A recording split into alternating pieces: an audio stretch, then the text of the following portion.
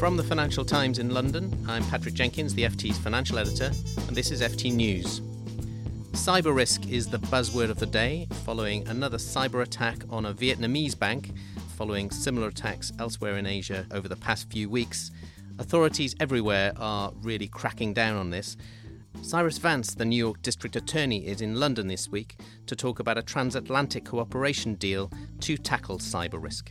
I'm joined by Martin Arnold, our banking editor, and Caroline Binham, our financial regulation correspondent, to talk about this.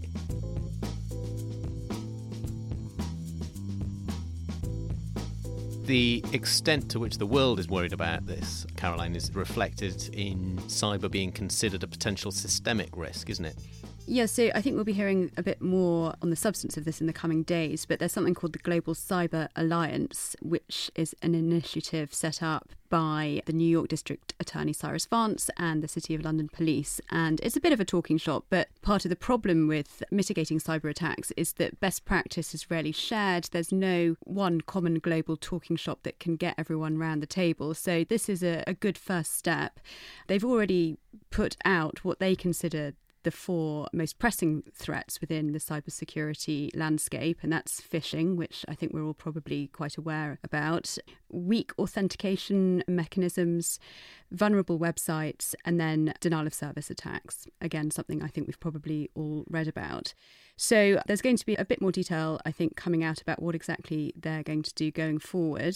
But I would put that in the context of policymakers at central banks becoming ever aware about the cyber threat. The Bank of England, for instance, it's worried about attacks on the bank itself. So they do things like ethical hacking of its own systems. The staff there have all been made aware of increasingly sophisticated phishing attacks through the use of social media, for instance. So you get a bespoke email sent to you that looks legitimate and in fact contains malware. And cyber forms part of a bank's operational risk, and what the Bank of England's Prudential Regulation Authority has said is that if they think that banks don't have tight enough cyber security defences, then they can add extra capital to mitigate against that risk. OK, well, it's clearly a fast developing area of risk, and maybe reassuring to know that the authorities are at least partway on top of things. Cyber risk seems to be a theme that's in the wind at the moment. Martin, you had a story about City UK, the City of London lobby group, wising up to the risks in this area. Tell us what City UK's conclusions were. Their conclusion is that the financial services sector in the UK is not taking this risk seriously enough, and then more needs to be done. And they're proposing setting up some kind of forum to encourage, at board level, financial services firms, big and small, to share more information, to cooperate and to invest more in this area, because there's a shortage of talent. So they need to use apprentice schemes, they need to use work placements, they need to invest in the technology, they need to build up expertise, and they need to make sure that they're covered. Interestingly, I spent the morning at this City UK conference that was co-sponsored by Marsh, the insurance brokers, and the CEO of Marsh Limited, the UK arm of the global insurance broker, said that 50% of financial services CEOs that they surveyed thought they had cyber insurance, and only 10% of them, when Marsh checked the actual insurance policies, actually did.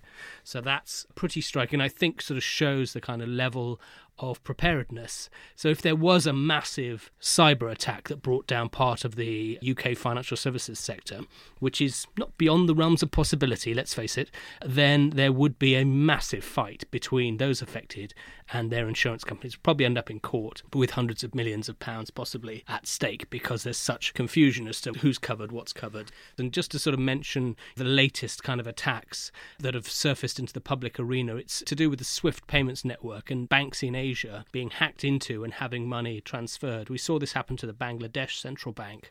Money was transferred via the SWIFT system out of the banking system to Philippine casinos. They tried to get $1 billion, only got 81 million, we think. But they found another case of the same technique being used at a bank in Vietnam. And I think there have been several other cases as well of a similar types of attacks. So the hackers out there are using the same methods and going after different banks. It's really important for banks to be joined up and talking to each other in order to prevent that kind of thing happening. As you say, that's interesting that that's a key recommendation from this new report, but also suggests, I suppose, that that's not happening to date because of, I guess, concerns about competitiveness and USPs and so on. Well, there's three big reasons. The biggest one, I think, is reputational risk. These institutions, not just banks, but all financial institutions, are terrified that if they put their hand up and say, even in closed-door communities, that they've had a cyber attack and they've lost data or they've lost money, then it will leak out somehow and customers will hear about it. There'll be a panic and they'll lose lots of customers and maybe even be sued.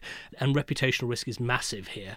There are two other reasons. One is customer privacy, so the data itself. There's concern that actually sharing details of data being stolen or taken, or what kind of data and whose data it was, might breach customer privacy rules. And finally, there's competition concerns that if banks get together and share loads and loads of information, it might be seen as anti-competitive because it could be considered a kind of cartel of data sharing. If you enjoyed this podcast, you might enjoy the FT's Banking Weekly. You can find this every Tuesday at ft.com/podcasts.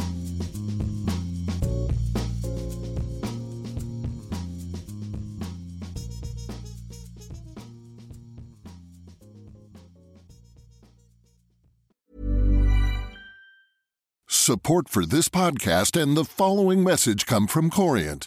Corient provides wealth management services centered around you. As one of the largest integrated fee-only registered investment advisors in the U.S., Corient has experienced teams who can craft custom solutions designed to help you reach your financial goals, no matter how complex. Real wealth requires real solutions. Connect with a wealth advisor today at Corient.com. That's Corient.com. Here at Bellingcat, we get to the bottom of things. From a global crisis to an underreported event, we find the facts using publicly available tools and resources, uncovering what is hidden on and below the surface.